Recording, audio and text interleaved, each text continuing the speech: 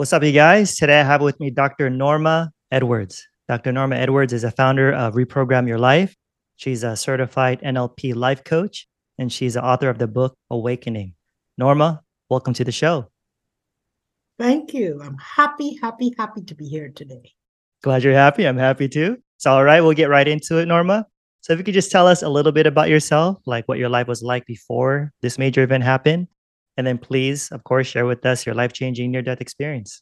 Well, I was born in Guyana, South America, raised there, and got married. And my husband and I made the trip to London so that we can pursue education. So I was living in London, very much fully indoctrinated in the Christian religion. That is how I was raised. And I was there, and my husband started school first. I took with me to England my oldest son, and he was a baby when I did. And so I was more or less at home taking care of the baby and adjusting to winter in London. Winter in London is really hard. Snow, 4 feet of snow, etc. And I woke up one morning and I was not feeling well, just not feeling well. I think at that time I had just started working at the British Railways Board. And I got up and did the normal morning routine, but feeling uncomfortable, not so much in pain, but uncomfortable. And then I got to work, and I'm there until 4:00, and I began to realize that during the course of the day, I had this excruciating pain that was intensified. And at 4:00, I asked whether I could leave, you see. And so I get into the elevator. And in the elevator, there was only one other person. And that turned out to be also a life-changing situation for me. She was Hindu. And I knew she was Hindu because she had on her Hindu robes and a dot on the forehead of the head. And two of us were riding the elevator, and then excruciating pain hit me, and I collapsed. So when the door opened, and she was pretty smart young woman. The hospital, St. Bartholomew's Hospital, was only blocks away. So instead of calling an ambulance, she got people to help her, and they got me into a cab. And the cab got me to the hospital. Now, in all of the confusion, the cab driver drove away with my handbag. He brought it back the next day with everything intact. But all my documents, my driver's license, all that was in my handbag, you see. So by the time we get into the emergency room, they're asking her, what's her name? I don't know. She knew nothing about me. And so she stayed the entire night, something that I always valued. She stayed the entire night. They took a picture of me and called the cops and had the cops try to find out who I was. And then I was rushed into surgery, excruciating pain. I passed out at one point. And 1 minute I'm in great pain.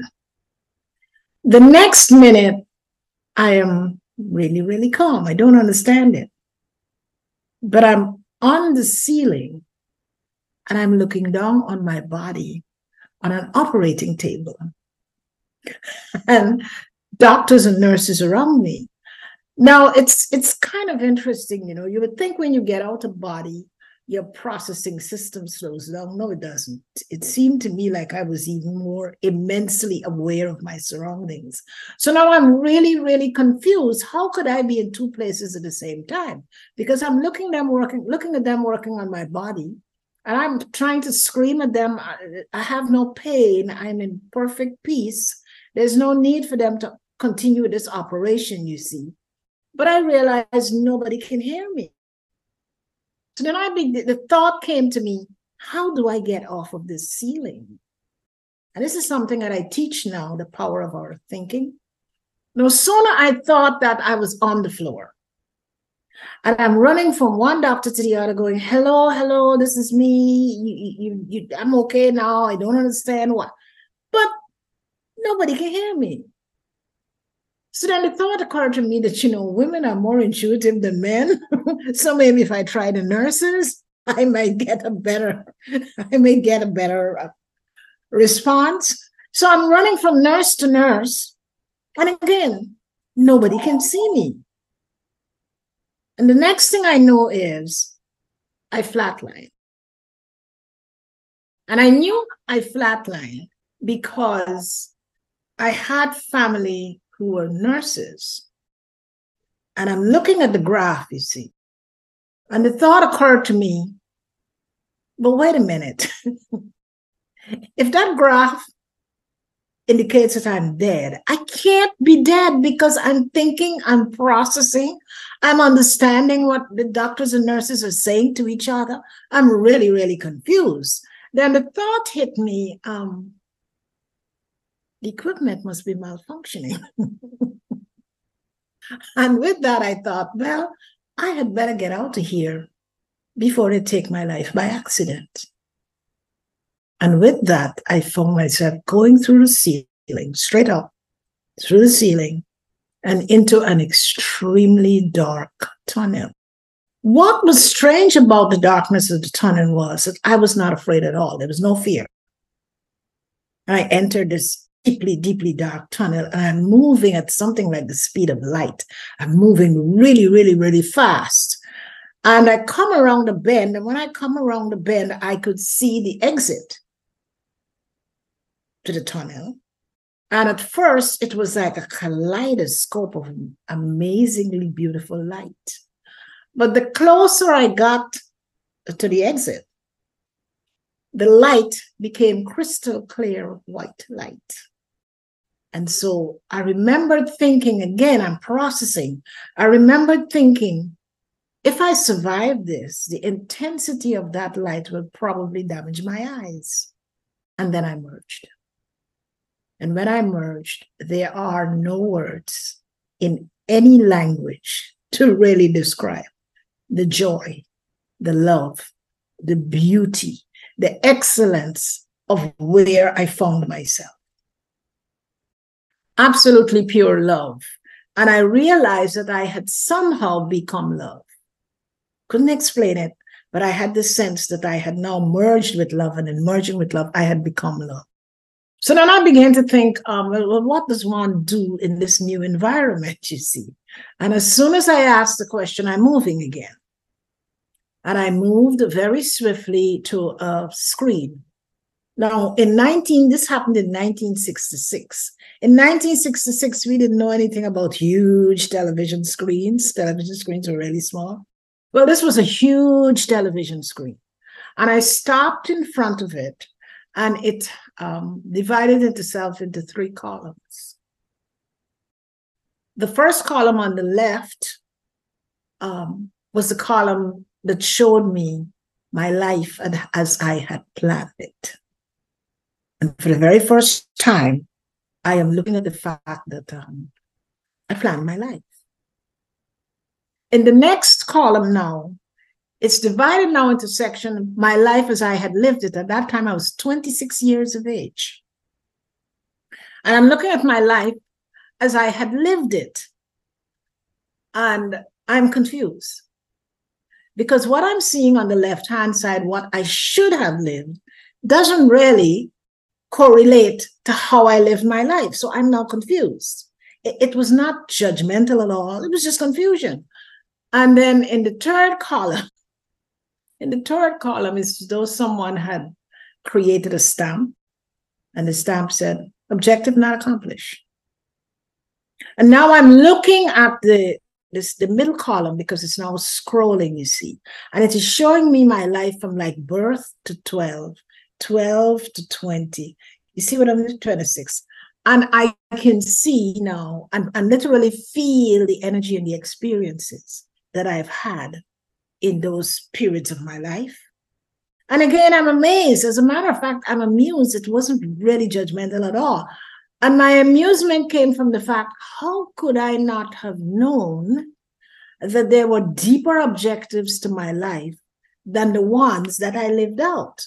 Because after each line, you come to the right-hand side again, there was that stamp. Objective not accomplished. Objective not accomplished. And now I'm really feeling stupid. Like, how could I have lived for 26 years and not recognize that I had not even attempted to accomplish what I had set for myself? So the screen comes to an end, and it clears. And when it clears, I was a child. I've always been one with questions. And during my childhood, I had a lot of questions. It seemed like every Sunday we went to church, on the way home, I had a question or two about the sermon. And eventually my mother said to me, see, when we go to church, I want you to close your eyes. Don't even look at Pastor, because you're asking questions he cannot answer. But this one question I had that nobody seemed to answer for me was, Christ came and he said, I came so you can have life and have it more abundantly. And that question popped up in my mind. And as soon as that question popped up in my mind, the screen in front of me, I found myself traveling again very quickly. And a new screen appeared before me, which was even bigger than the one before. And now it's lit up and it begins to scroll. And now I am looking at 6 past lives that has been dropped into the one I just left to help me, first of all, to understand the enormity of what it is I had planned and the fact that I had definitely not fulfilled any of those plans. Now, it's much, much later that I understood that I was at the Akashic record. The Akashic record is the place where there's a record of everything that has happened in any universe. And when you are there, you're not just viewing the information, you're re-experiencing the situations. And so now I am looking at 6 lives that have kind of like jumped into the life that I had just left, which gives me an understanding of why I had set the goals that I had set, you see. And then I'm baffled. Well, why didn't I stick with it? You know, and of course it had a lot to do with the, I guess, the religious way in which I was brought up. Because really, quite truthfully, in the depths of religion and dogma, one doesn't ask questions, one just listens and one accepts, you see. And that was like very clear to me. So now I'm looking at these 6 past life experiences. And they're very interesting because I can feel the energy. And the very first one is like I am in the old ages, when it seemed like the earth was in darkness. And people lived in caves. And we walked around with torches. And I'm in this cave with other women. And there is war going on, this tribal war going on. And they've taken us, a number of us, women and children, to this cave for protection. And then they led us out of the cave and onto the seashore. And there were a number of small boats there. And they began to pile us into these boats with the intention that since it seemed like my tribe was losing the war, they wanted to protect the women and the children. And they began to load us into these boats. I ended up in a boat with 23 other women and 10 children. And they pushed the boat out to sea. And it capsized. So I re-experienced the fear of what took place on that boat, especially when it capsized and we were all in the ocean and we all drowned.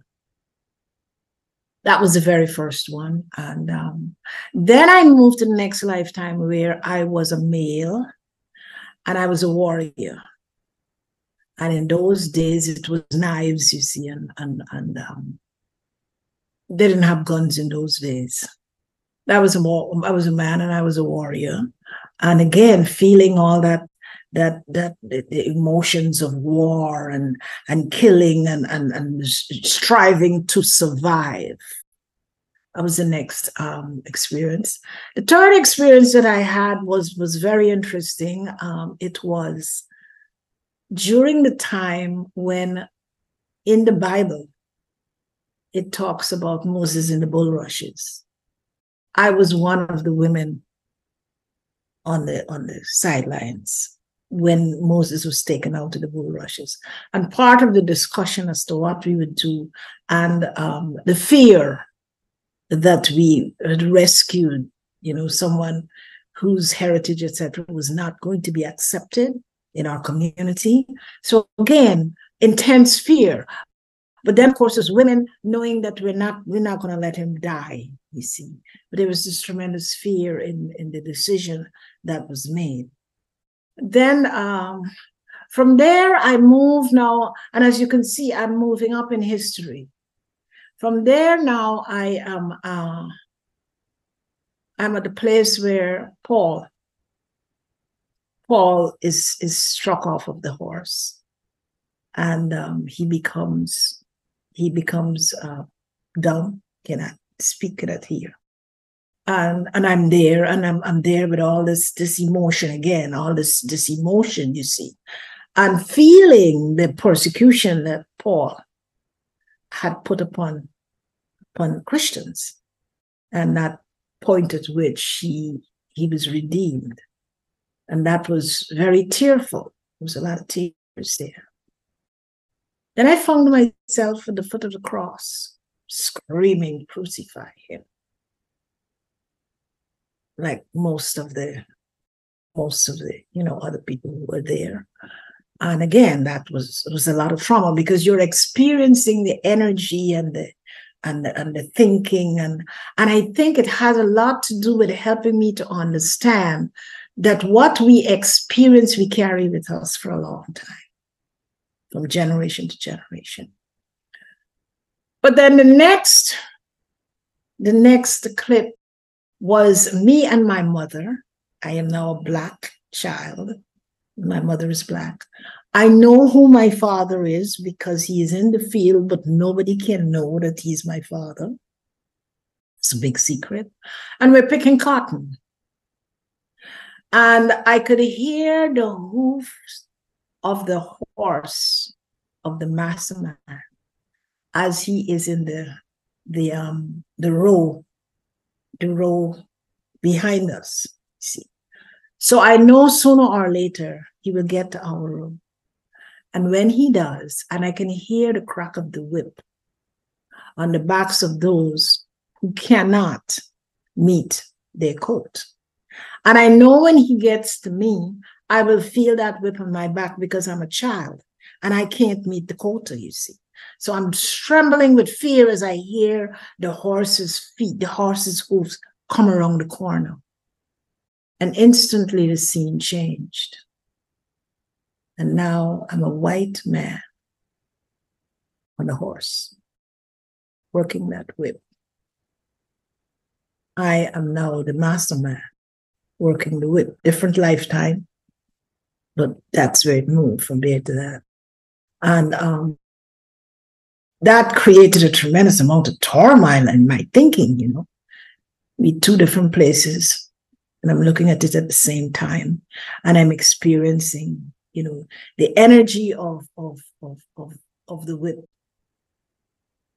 on the backs of the slaves, and then feeling the anger and frustration of the master man that, well, what's most important on his mind is meeting that quota. And then the screen kind of it closed, and I'm standing there wondering, well, taking in my surroundings. I know a lot of people say they went to heaven, but I don't say it is that I went to heaven, because nobody told me it was heaven. And then I moved very, very swiftly again. I'm moving very, very swiftly. My feet is not touching the ground. But now I'm moving in that light. You see, that period that I was at the Akashic record, I'm feeling all the pain, etc., that you would feel on the earthly plane. But when I start moving again, now I'm back into that beautiful eternal white light, which seemed to have now wiped all that energy away. And now I am dropped at a stream, beautiful stream. And There's that hymn that we as Christians sing, yes, we will gather at the river, the beautiful river. Well, that's where I was taken. I was taken to the beauty of that river. And on the other side of the banks, there were 300 and odd souls who were either family members or friends from many lifetimes who now lived on the other side, and they were there to welcome me. And I could feel the love. I could feel the amazing love that they projected at me. And I stepped into the stream. And my aunt, because at the time both my parents were still alive, my aunt, who was the most recent family member to have crossed over to the other side, she stepped into the river, and she begins to walk towards me. And I've got all this anticipation of love when we kind of get together and we hug. And up until then, I think I knew my aunt loved me. I had no idea she loved me as much as she did. I could see the love. I could see the light of love around her. And I could feel it exuding to me. She's coming towards me with her hands outstretched. And the others on the behind her have got all their hands stretched like this. And from their hands, I could see this beautiful light. And I could feel the love coming from their heart. And just as she got close enough to me, she stopped and she says, I'm so sorry, but they're sending you back. And I said, why? And she said, well, it's not your time. You have to go back. And I said, well, I don't want to go back. And she says, well, I'm sorry, but you don't have a choice. And I was very upset by that. Extremely upset. I did not want to return because it was such beautiful love and light and even the water. We were wading in the water, but even the water felt to exude this love in a way that you can't really describe on this side. And she says, well, no, I'm sorry. They're sending you back. And they're sending you back with a message. So I said, well, excuse me, there are millions of people back there. Surely they can find someone back there and give them the message. And she said, no, it doesn't work that way. They're sending you back with a message. And the message is, there is more to life than meets the eye. Life is eternal. And with that, I found myself falling, and literally rammed into my body. Leaving the body was quite exciting. Being put back into the body was not. Excruciating pain. I moved from love to excruciating pain because, our energy fields are huge. And to experience that huge energy field being crammed very hurriedly into this tiny body, it was not at all a good experience. So now I'm back in my body, and I'm in a little room. They've done the operation. As a matter of fact, what they discovered was I was carrying a baby. It had died inside of me and had begun to poison my body. So they had to go and take it out. So now they have me in a recovery room, and there are two nurses sitting at a table, and they are, I guess they're watching my recovery, But the two nurses, they were female nurses, apparently belonged to the same church. And on Sunday, because my near-death experience happened on a Monday, and on Sunday, one went to church and the other one had to work. So the one that went to church is now summarizing the sermon for the other one, you see. And in summarizing it, you're talking about, if you're not, you haven't kind of aligned yourself with Christ, you are going to, and all of a sudden now I'm like, wait a minute, where did they get such an idea? There is no hell. But I've got tubes in my throat, you see, so I can't speak. I'm outraged, but I can't get the words out. So when she's finished narrating the sermon, summarizing the sermon now, she turns on a little radio that was on a table, and it was on a classical station. And this music started to emerge, and I'm lying there, and I could see the notes. Every note has a very specific color. Every color is attached to a number. Every number has a frequency. And I'm watching how they're inhaling this energy and taking it in. And you can imagine, I'm like, wait a minute, what happened to me? How come I could see the notes in the music? You see? Once I could observe the music and kind of analyze it now, I don't understand why. I'm looking at one of these nurses and I'm thinking, she's here observing to observe me, in observation of me. And she has no idea she has cancer because I could see in her body and I could see the cancer in the body. You see what I'm saying? And now I'm really, really baffled. Where did all of this come from? Then two male, it looks as though they had on white coats. I'm not sure whether they were doctors or whatever. They came along and stopped to talk with the two nurses. And again, I could see them breathing in this energy from the music. And it was really, really, really very fascinating. Once I got out of ICU now, and they put me in a ward, because, in those days, they put you in a ward with like 8 or 10 beds. And I guess up until then, I hadn't gotten a lot of sleep. So I was looking forward to getting some sleep. And there was this patient who was just crying out because she thought she was going to die, you see. And she's crying out for her mother, and she's crying out to God. And it was kind of like irritating to me. So eventually I pushed myself up and I said, lady, stop. You have 10 more years to live. Would you stop keeping us awake for no reason at all? Because for some reason I could see she had 10 more years to live. That this, whatever it is she was experiencing, was not going to be the cause of her leaving the planet. Now, the day I left the hospital was very interesting. It was winter. The trees had no leaves because we're in London.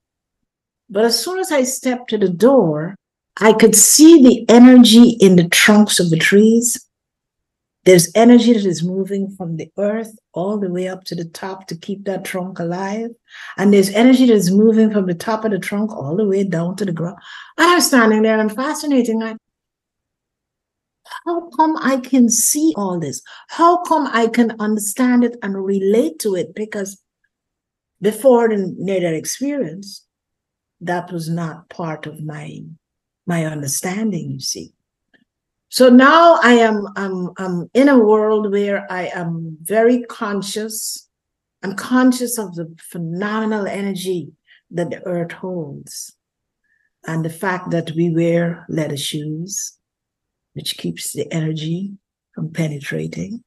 And I'm thinking, oh my God, the world would be a better place if, we did not walk around in these leather shoes, something about leather that it doesn't allow the beautiful energy.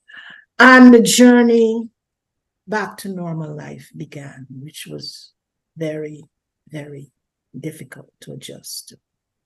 And so I became very depressed.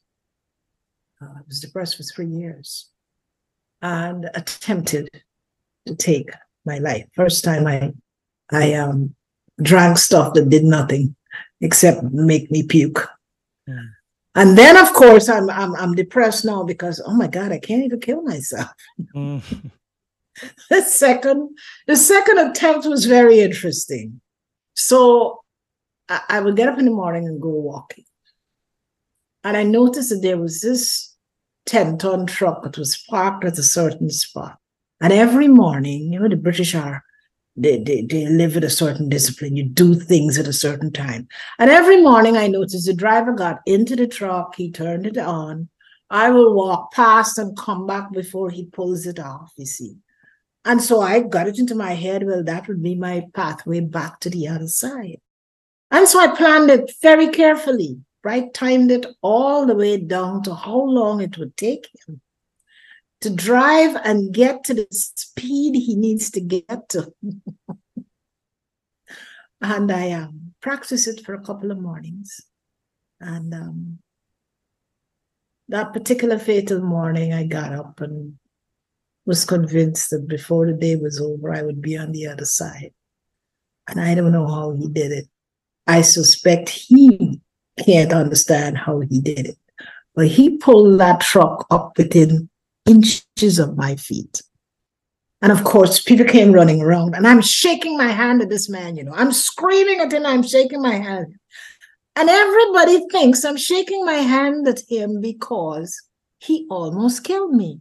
I'm shaking my hand at him that he failed to do what I expected him to do. And then they hauled me back to the spirit realm. They took me up to the spirit realm. They took me, I think it was in the 9th dimension. And I was muted. I couldn't speak. I was there to listen. And they told me that if I made another attempt, they would have to allow me to die, but that they will slam me back as a baby into another body with fully loaded senses. And if I thought that life without fully loaded senses was bad, I would really experience, something that is not nice to be experienced. That woke me up for a little while, and then the last time I tried was pills. And that was very interesting, And I share this because people need to understand that everything that happens to us, most of it is predestinated. And if it's not your time, it's not your time. You're not going to go. If it's your time, there's not too much you can do about it. I skillfully got a friend of mine to talk about, she worked in the emergency room, and I got her to talk about these people who come in there, and she would say, well, if only they took time to research how much pills they need to take, then she would not have to overstay her time in the emergency room to take care of. And I took the time and I gathered the amount I needed. And my son by that time was 5.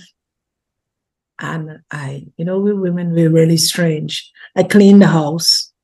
When you're going to die, why are you cleaning the house? I cleaned the house. I bathed my son, put clean clothes on him, and sent him outside to play. And then I got into the bathroom with a glass of water in one hand and the pills in the other. And I'm saying the last prayer, I think, and my son comes running into the bathroom and he goes, Mommy, Mommy, Mommy, look what I found. And when he opened his hand, he has a caterpillar, just half butterfly and half caterpillar. And the voice in my head said, and who is going to explain the mysteries of life to him when you're gone? And so I turned my hand over, dropped the pills in the commode, and made a commitment right there and then that whatever it takes in terms of discipline, etc., I was going to find my way back to the other side, to the glory of the other side. And that journey began. Soon after that, I was asked to be in bed at 8 o'clock every night. And between 8 and 11, they would download information. And then I'd open my eyes and I would write down as much of it as I can remember. And that went on for 3 years. During that time, I got pregnant and I was carrying my son. And I asked whether they would allow me to see how he put his life together. And they took me up to the 10th dimension. And I was able to watch the soul of my baby put his life together. We know. See, when we are in spirit, we know everything. We're fully aware. And it's kind of interesting in that process of putting together a lifetime. You literally see where the soul decides what will be put into the supra-consciousness level. Because at that level, it's not getting out of there while you're on this planet, see. And I watched him put his life together. And then God blessed me to watch my son at 40 years of age. I watched him live the life that he planned. And it was not easy. It wasn't an easy life. So that's the story of my near-death experience. And for 15 years, I did not speak about it. To me, it was too sacred. Yeah. And it wasn't until my mother was making her transition, and I was her caretaker. At one night, because my mother was died in the blood of Jesus Christ, and you couldn't move her from there. And she was transitioning. I know she was leaving. And my father had come and told me she was leaving. And I started to talk about my near-death experience for the very first time. And at one point, she was so quiet. I said, "Do you want me to stop?" And she says, "No, keep going, keep going." And I shared it for the very first time. And the next day, she was so energized by it because she was dying of cancer and needed help to even get out of the bed. She got out of bed and she said to my brother who was sitting there, she says, "May I have the pleasure of this dance?" And she had a piece of music that she really enjoyed. And she and my brother danced. And the next day, she died very peacefully. And I think that is when I realized that sharing the experience can bring some comfort for those who are crossing over. And that's when I began to talk about it. Wow. That's the story of my near-death experience. Wow. That's a lot. There's a lot of Changed my things. life. Changed my life profoundly. Definitely. Definitely. And I'm glad you didn't succeed in those attempts on your life, you know? There's a lot of things we could talk about, Norma. Wow. Really appreciate you sharing all those things. Let me start off by asking about because I know this was kind of like a big thing in your experience was that those 3 columns of screens that you saw of your life going on, right? When it comes to the objective or objectives that you were supposed to accomplish, was it something like one main thing that you missed, or was it like several particular things that you missed? It was a series of things because you see, it's a build-up.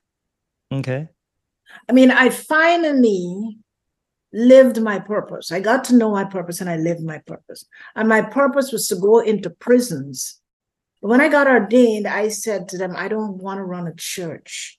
I want to rescue the perishing, care for the dying. And so I went into prisons for 27 years and worked with men and women in prisons who were getting ready to transition into the community.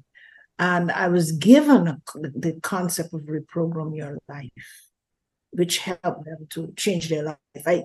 I use music because one of the things I saw on the other side, that music is not just for entertainment, but it has different pieces of music, have different frequencies, and those frequencies can impact our own frequencies and lift the frequencies higher, you see. So I finally uncovered my life's purpose and was able to live it out, and therefore brought a tremendous peace. I mean, for 27 years, I went into prisons. I worked from 9 to 9, but I never called it work. And I never felt I was going to work. I was there to help people change their lives, you see. So when you're looking at the review, you are seeing, for example, if I look at the number of not just jobs, but careers I had before I entered the prison, I can see where I learned leadership skills. I can see where I learned how to be a listener. I can see, you see what I'm saying? So all of that has to be put in place before you get to where it is that you're supposed to fulfill the destiny. Does that make sense? Yeah. So, I mean, I guess in the second column where I guess you kind of missed the opportunity, so to speak. I mean, so in that sense, were you saying that that objective wasn't as clear to you at that time? You were just kind of developing those characteristics about yourself or something in the future, but you still didn't know what you wanted or what your calling was? Or was it No, I didn't. somewhere there? Okay. I didn't. And you know, it's interesting. I had by the time I got to America, I had a job working for lawyers. And it's funny, that was one of the only jobs that I really considered was a job. It was getting to work in the morning. I was like, I need some help. You all got to help me here. I did not like it at all. But guess what? I spent 3 years working for lawyers. Had I not done that, I wouldn't have survived working in the prison.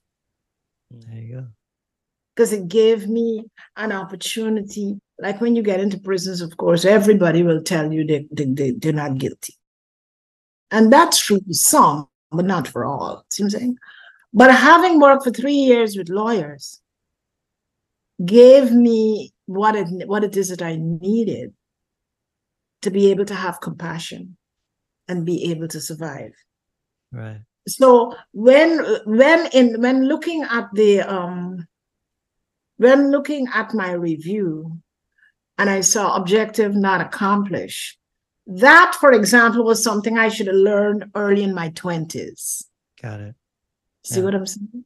Mm-hmm. But I didn't, because I was busy thinking like the world is, as a husband and wife, we got to build wealth, man. We got to, we got to go after money. Everything was, the curtains have to match the rug on the floor. That's the place where my attention was. See, it was not the attention was not on the spiritual aspects of life at all. So finally, accomplishing that purpose in your life, how was your first day of working in the prisons? How did that experience go for you? At first I have to tell you how I got there. Okay. Because when I came back, I could relate everything that I saw, but I knew that I had been told what my purpose was. But for some reason, it made me forget it. So for years, I'm going around like, what is my purpose? I know it was told to me. How come I can't remember it? And then one day, I'm in the United States of America and I'm driving, and the voice in my head said, I'm on the Beltway. Find a good spot and park. Well, by now I've learned to pay attention. So I get off the Beltway, find a spot, I park the car. I turn the engine off and I said, okay, what is it you want to say? And the only word that dropped into my head was prison. And I'm in prison. Am I going to do something wrong and get arrested? I have 3 sons, or one of my sons. I screamed at them like, if you're trying to get me to do it, I can't do it. I'm afraid of guns and I'm afraid of handcuffs. I drove all of the gas in the car out. The car stalled in the middle of the road because I'd driven out all the gas, screaming at God or the spirits or whoever can hear me that I can't do this, you see. And then I went to my pastor at the time and I'm telling her this, and I said, I feel like God is asking me to go into prisons. I can't do that. And she says, well, are you finished? And I said, yeah. She says, well, I get the sense he's not asking you. The only thing he's asking you to do is show up. And maybe when you show up, you will discover why you're there. That was even more frightening, you see. But then if you read my book, it's a whole series of circumstances that got me. Because getting into a prison, if you have not committed a crime, is one of the hardest things in the world. Because they always think that perhaps you got a family member in there, and that's why you want to volunteer, you see. Right. But it was a whole series of circumstances. But the very first day, I came out of the, they walked me through cell block. And I came out of it and I can't do this. Because the cursing on cell block, by the time I'm living, or I'm trying to live a very spiritual life, oh my God, the cursing and the abuse and I was like, I can't do this. And then, of course, I went into a 40-day fast. And I went to God and I said, if this is what you want me to do, I'm traumatized just thinking of it. By the time I retired, that's where I retired from, 27 years. I remembered one day I came in and the security guard said, you want it in the superintendent's office. Well, I was always breaking rules, always. I thought, oh God, what rule did I break now? My dad, and he said, close the door. He says, as soon as you pull that car on this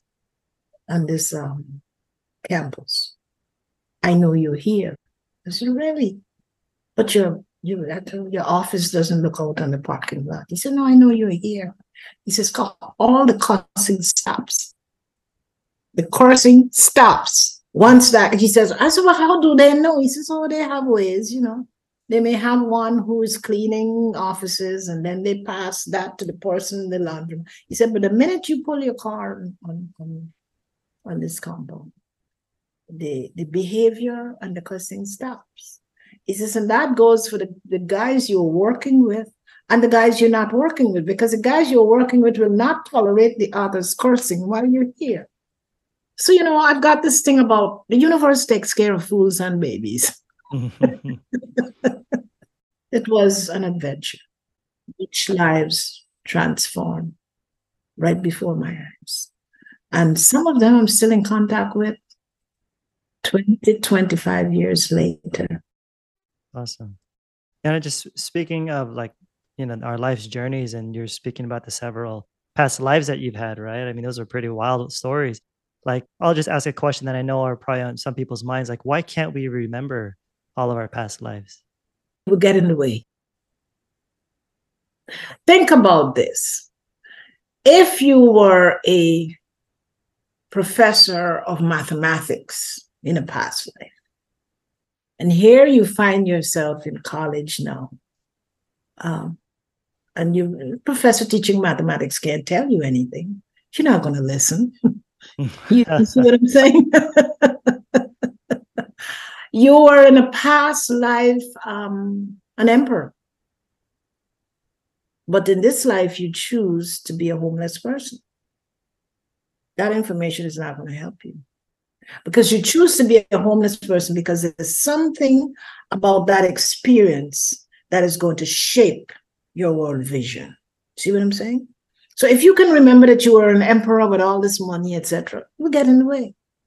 Would that also explain just the whole idea of, because there are certain people who have certain abilities, or even you having, if I remember like an interview that you did, you have this issue with swimming, right? I mean, because you had a previous life of drowning. So can that explain like the unexplained phobias and the unexplained giftings and abilities that people have? That's right. That's right. Yeah. Because you see, you wrote it into the plan.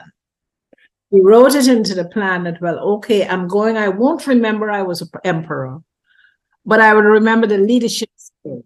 I'll remember the leadership skills. So you'll find yourself now in modern day America, and you find that you can communicate to people, you can get them, motivate them, etc., etc. That's because you allowed that part of your past life to transfer into this one because it had a purpose. It has a purpose. But if we remember it all, we won't get too much accomplished while we're here. Won't be able to learn a lot of things. Mm-hmm. If I could kind of unpack that a little bit more, because I know pre-birth planning is kind of it could be somewhat even of a controversial topic for some people, because like, for instance, you were mentioning about how in that one lifetime you were the young Black girl, right, picking the cotton, who got hurt, and then, or you were fearful, right, of the white man, and then in another life you were a white man, right, doing the whipping and stuff. And so I've heard a lot of these kinds of ideas and experiences that people have had through past life regression and so on, where the one abused becomes the abuser, or something like that. So how should we respond to the negative people in our lives? Like, if I were to take this on a practical level, right? Because there are people in our lives that could be very toxic, very abusive. And I think sometimes when people hear this for the first time, because I know I've had many conversations about this with people, they are uncomfortable with it because it makes it seem like we can justify the actions of the evil, so-called evil people that are doing these horrible things. What would you say to that?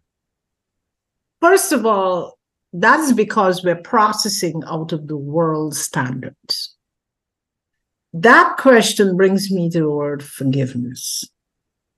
Would you believe me if I told you that when we plan a lifetime, we literally, or sometimes, approach people who have been very near and dear to us, and where there's love, tremendous love between the two souls. And we'll approach them and said, I've been trying to learn XYZ for the past 5 lifetimes and I've failed. When I get there, would you be the devil's advocate in my life, please? Can you feel that? And then we get here, and I wish people had the ability, because now I travel. I can travel to different dimensions. And every now and again, you would see 2 souls embrace. Oh, you did a wonderful job. Thank you, thank you, thank you so much. So the thing about evil and good is not as simple as we try to make it sound in our everyday. I mean, that could be a tough one though, so for a lot of people to swallow, right? Especially for things that I think to a lot of people, certain actions can clearly be seen as evil, right? Like trafficking or, sexual abuse or things like that. I mean, so I hear that concept a lot of like someone who was once your friend and, their best friend in one life, they become your enemy to help teach you a lesson. Is that something that No, they're just doing you service. See, when you understand, you asked, you requested that because it's probably the only way that you will learn what it is you're aiming to learn. So I say to people, when you ask for forgiveness, ask first for forgiveness for yourself. Forgive me and forgive. Because I may very well have been the one who asked them to do it. should there You be see, we consequences? take this lifetime as though it's the beginning and the end all. It isn't. It's the longest, look at it this way, it's the longest period of time you're going to spend in a college. Coming to Earth is going to school. Pack your bags mentally and spiritually, and you descend into a body, and you're in school for 50 years or 80 years. And when you leave, you go to the record to determine whether or not you learned or you mastered the goals that you set. And if you did not master all the goals, you have to bring forward the 3 or 4 that you missed and add it to the next 10 that you're going to set yourself. This is the reason why some people have such difficult lifetimes. And other people, they may have accomplished 90% of their goals in other lifetimes, and they've only coming back for 10%. And these are the ones who really can come back and enjoy the life and what have you, because they're only got a minimum amount of requirements. Earth is a school. And I wish I can reach out and turn on the deep, deep vision that we as human beings have. And you will, when you went to college and you sat in that classroom and there were 20 students there were 20 students embodied, but there were probably 20 spirits there as well. They're there to learn just the same as you. Let's talk about the Akashic records, because I know that was a big part of your journey. You were describing a lot of it as like screens, right? What did it look like anything else? Because I've heard it in other ways of it described like a library, but was your version It like is a TV library. It's a screens? library, but you see these screens that are Okay. pertinent to your own. At first, it's like rows and rows and rows and rows and rows. What I saw, rows and rows and rows of 3-ring binders. They were all white. Okay. Yeah. Okay. But then it burst out. It faded out into whatever screen I needed to. Was it Whatever something that screen. you watched like from a distance, or you were in the scene? I'm in the scene. I'm looking at myself. It's like how you know, if you were in a play or you were in a Right. movie, and you can sit and watch how well you did or how well you didn't do as part of the movie. Yes, and that's how I was looking at it. But when I first engaged it was like walking into this vast hallway, and there are just rows and rows and rows and rows and rows of shelves. They were all, if I remember, they were all white 3-ring binders. And then it kind of like faded. And as it faded out now, it's like the screen comes up and what it is they wanted me to review came up on the screen. Can you describe like what the planning looks like? So when you were saying that you saw your son plotting out, like what does that look like? What does that Oh mean? my God, it's like this huge, huge square. And he's pulling stuff from, it's like if you know when you're in college or even in high school, they may ask you to put together a collage. It's Uh-huh. like putting together a collage. But what was very interesting is the very first thing that we put in place on that collage is our date of birth and our date of death. That's the first two things that goes on there. And then it's very intricate, of course. Then the next thing we have to do is identify parents. And parents will be identified based on what it is you're coming here to learn. So you may be coming to learn extreme love. You want to have some loving parents. You might have had 10 lifetimes of loving parents. And now you want to experience, because we have to experience everything that needs to experience. Now you want to experience, like, for example, I was talking to somebody in a class that I was doing on spirituality, and she was complaining, that her mother was not like a very loving person at all. And for some reason, every now and again, when I'm talking to people, the universe will allow me to see flashes of that collage that you put together. That's your life. And I said to her, I said, sweetheart, you needed someone who had the capacity to carry your genes, because your genes were very high frequency. And the first 3 attempts failed because the person could not handle the frequency. So eventually you had to settle for the frequency rather than the love, and put the love in somewhere else. So when these people are planning, or when you saw your son planning his life, was there anyone with him? A guide. We all have a main guide assigned to us. When we're on the other side, and when the time comes now for the next trip, they tap you on the shoulder. It's time. For me, it took a number of guides to convince me I didn't want to take them. Yeah. Can you describe what the guide looked like for us? What you saw? It's when you're on the other side, it's energy, you see. It's energy. It's not necessarily a handsome young man or it's energy. It's energy. And you're relating energy to energy, you see. Now, they have the ability that they can manifest themselves when they kind of want to, on our realm, get into a body and manifest that body. But for on the other side, it's energy. I appreciate how you were sharing about the part where you saw the Apostle Paul, and then did you say Jesus too? Did you say that, or at the cross? Right, because I never heard you say that heard you say that in the other interviews, so that was new for me to hear. There's so much. Every time I do an interview, something else pops up. right, another past life. Yeah. No, that's cool. That's pretty wild. And while I was embodied now, worshiping the Episcopal Church, and it was Good Friday, and I was on my knees, and we had a baritone sing, "Were you there when they crucified my Lord? Oh my God." And immediately I just moved out of my body, and I was back at the record. Oh, wow. I could see myself screaming, "Crucified." And when I opened my eyes, I was in so much tears that the service ended, and everybody kind of crowded around me because, they couldn't understand why I was just crying uncontrollably. Yeah. So obviously you're having these interesting experiences happen to you. So after the NDE experience, and you had your senses heightened where you're able to see music notes, and if I remember your other interviews, like light bulbs would break around you. Oh God, yeah. I'm sure your husband didn't appreciate that in the house. We bought light bulbs by the 2 dozen.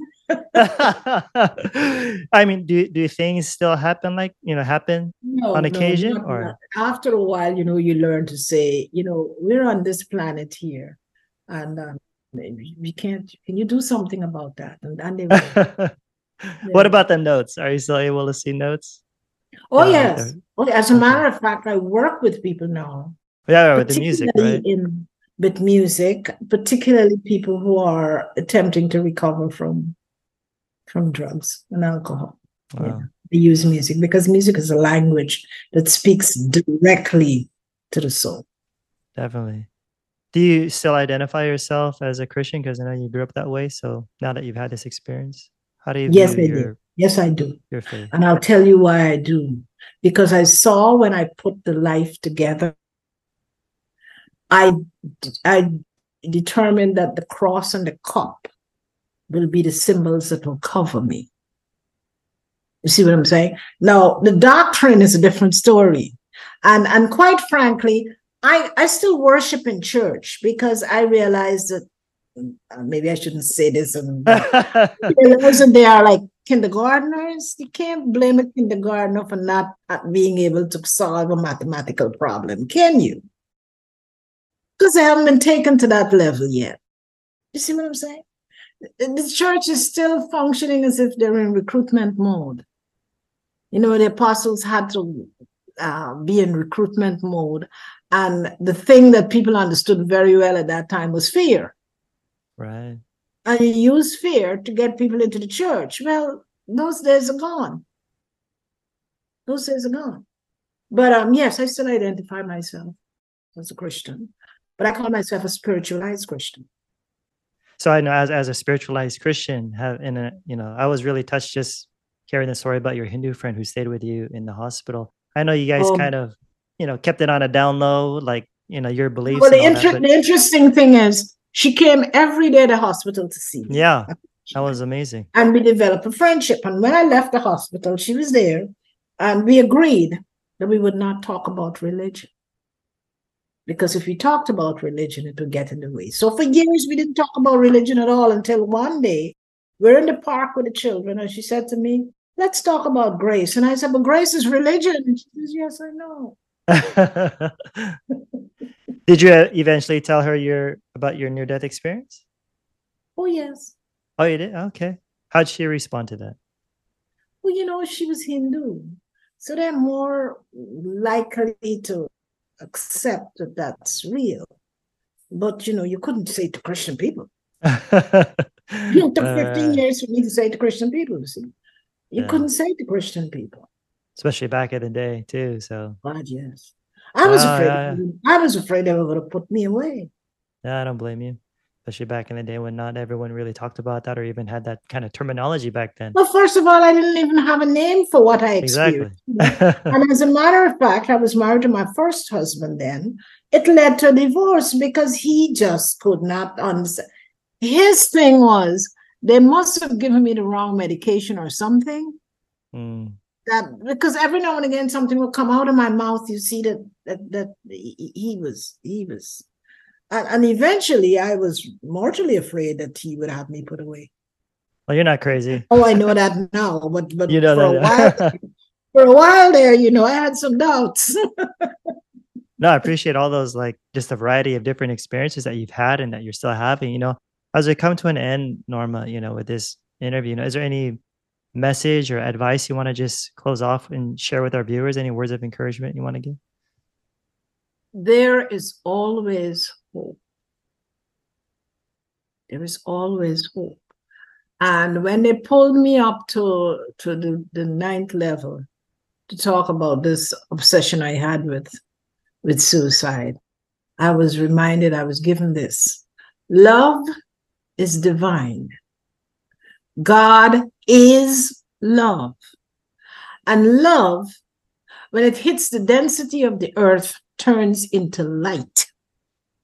And light is the steward of creation and recreation.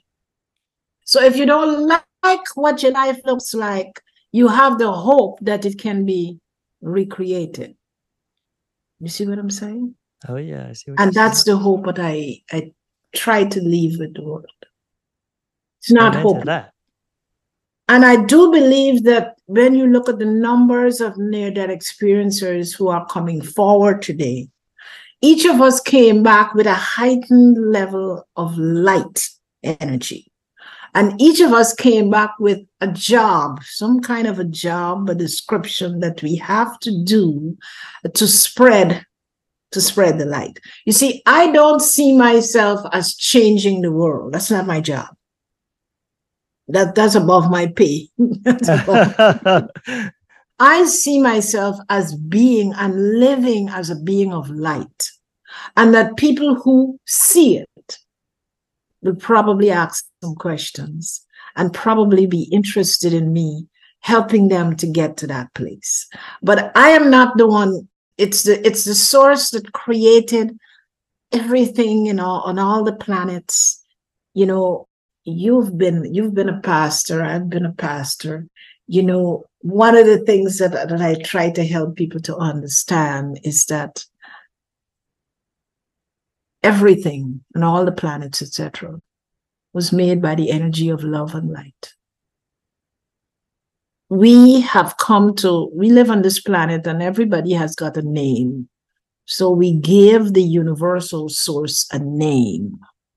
But it matters not whether we call him God, we call him Allah, we call him the divine, we call him a rock. It really doesn't matter. It's just a phenomenal, highly energized field of energy that has created everything on all the planets. And, in different doctrines, we give it a different name, but you can't run away from the fact that if you look at a tree, I sit on my back porch and I look at a tree that has a label on it that says it's 400 years old, and I still can't get over it. Especially at this time when the leaves are shedding, and I'm like, you mean to tell me for 400 years you've been shedding leaves and you're still here? That's the wonder of what it is that we serve. Highly, highly energized on a very, very high frequency that has the ability, and you would know the story, of turning itself into a burning bush if it wants to. Right. So can you see how we limit ourselves when we think it's just a man? You have been very, very, very good in asking just the right questions. I thank you for that. Appreciate you sharing your answers too, and based upon your experiences, which is the most powerful way to give an answer instead of just theory. That's right. So that's right. You're speaking. And I find that a lot of people are reading. Yeah. I sometimes do classes. I've got one that's coming to an end now, and I help people to understand that we have to live the experience. Reading it is fine, but after we finish reading it, we got to put the book aside and give some time to allow the environment to bring us the experiences to come to know that. But to just read the book, put it away, and then pick up the next one is not necessarily the answer. Exactly. And I'm sure you could relate, just like me growing up as a Christian, we're so fixated on like, what do you believe? And, do you hold to this doctrine or that doctrine? And that has its place, beliefs. But my question is, what do you really know? And I think having these experiences that you've had has really solidified where it's more than just a belief, right? But now you know these things, right? And so I really appreciate. Yeah, and you were even asking me, who's interested in these types of stories. Many people are, Norma, and I'm grateful that you're one of the people out there who's spreading the message and being the light. Helping to instill just have hope. to be, I feel like I just have to be. It's like I attend the church, and I am very, very clear. I'm not there to even make them change their way of thinking. They're doing their devotions, etc., and at the level that they can. But I'm being there to bring the light I brought back with me, and that light will do its work. Norma, what's next for you? You got any more books coming out or speaking? Yes, I'm working on the second book. Yeah? I'm working what's the second book? The second book is answers to a lot of questions that like the stuff we were talking about today? Yes, there are a lot of people who have a lot of questions, and I have selected like 10 or so of those questions and looked at what is the divinity behind it, because even something as simple as prayer. We come to earth so we can learn the lesson of being co-creator with Almighty God. So at some point in time, we have to stop going to Almighty God like we're beggars. Can't be a co-creator if I'm on my knees begging. See what I'm saying? So just a simple thing as prayer, teaching prayer. Good. No, I'm glad.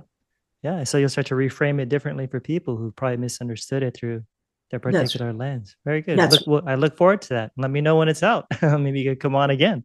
There you go. So what's the best way people can reach you online, Norma? What's your website?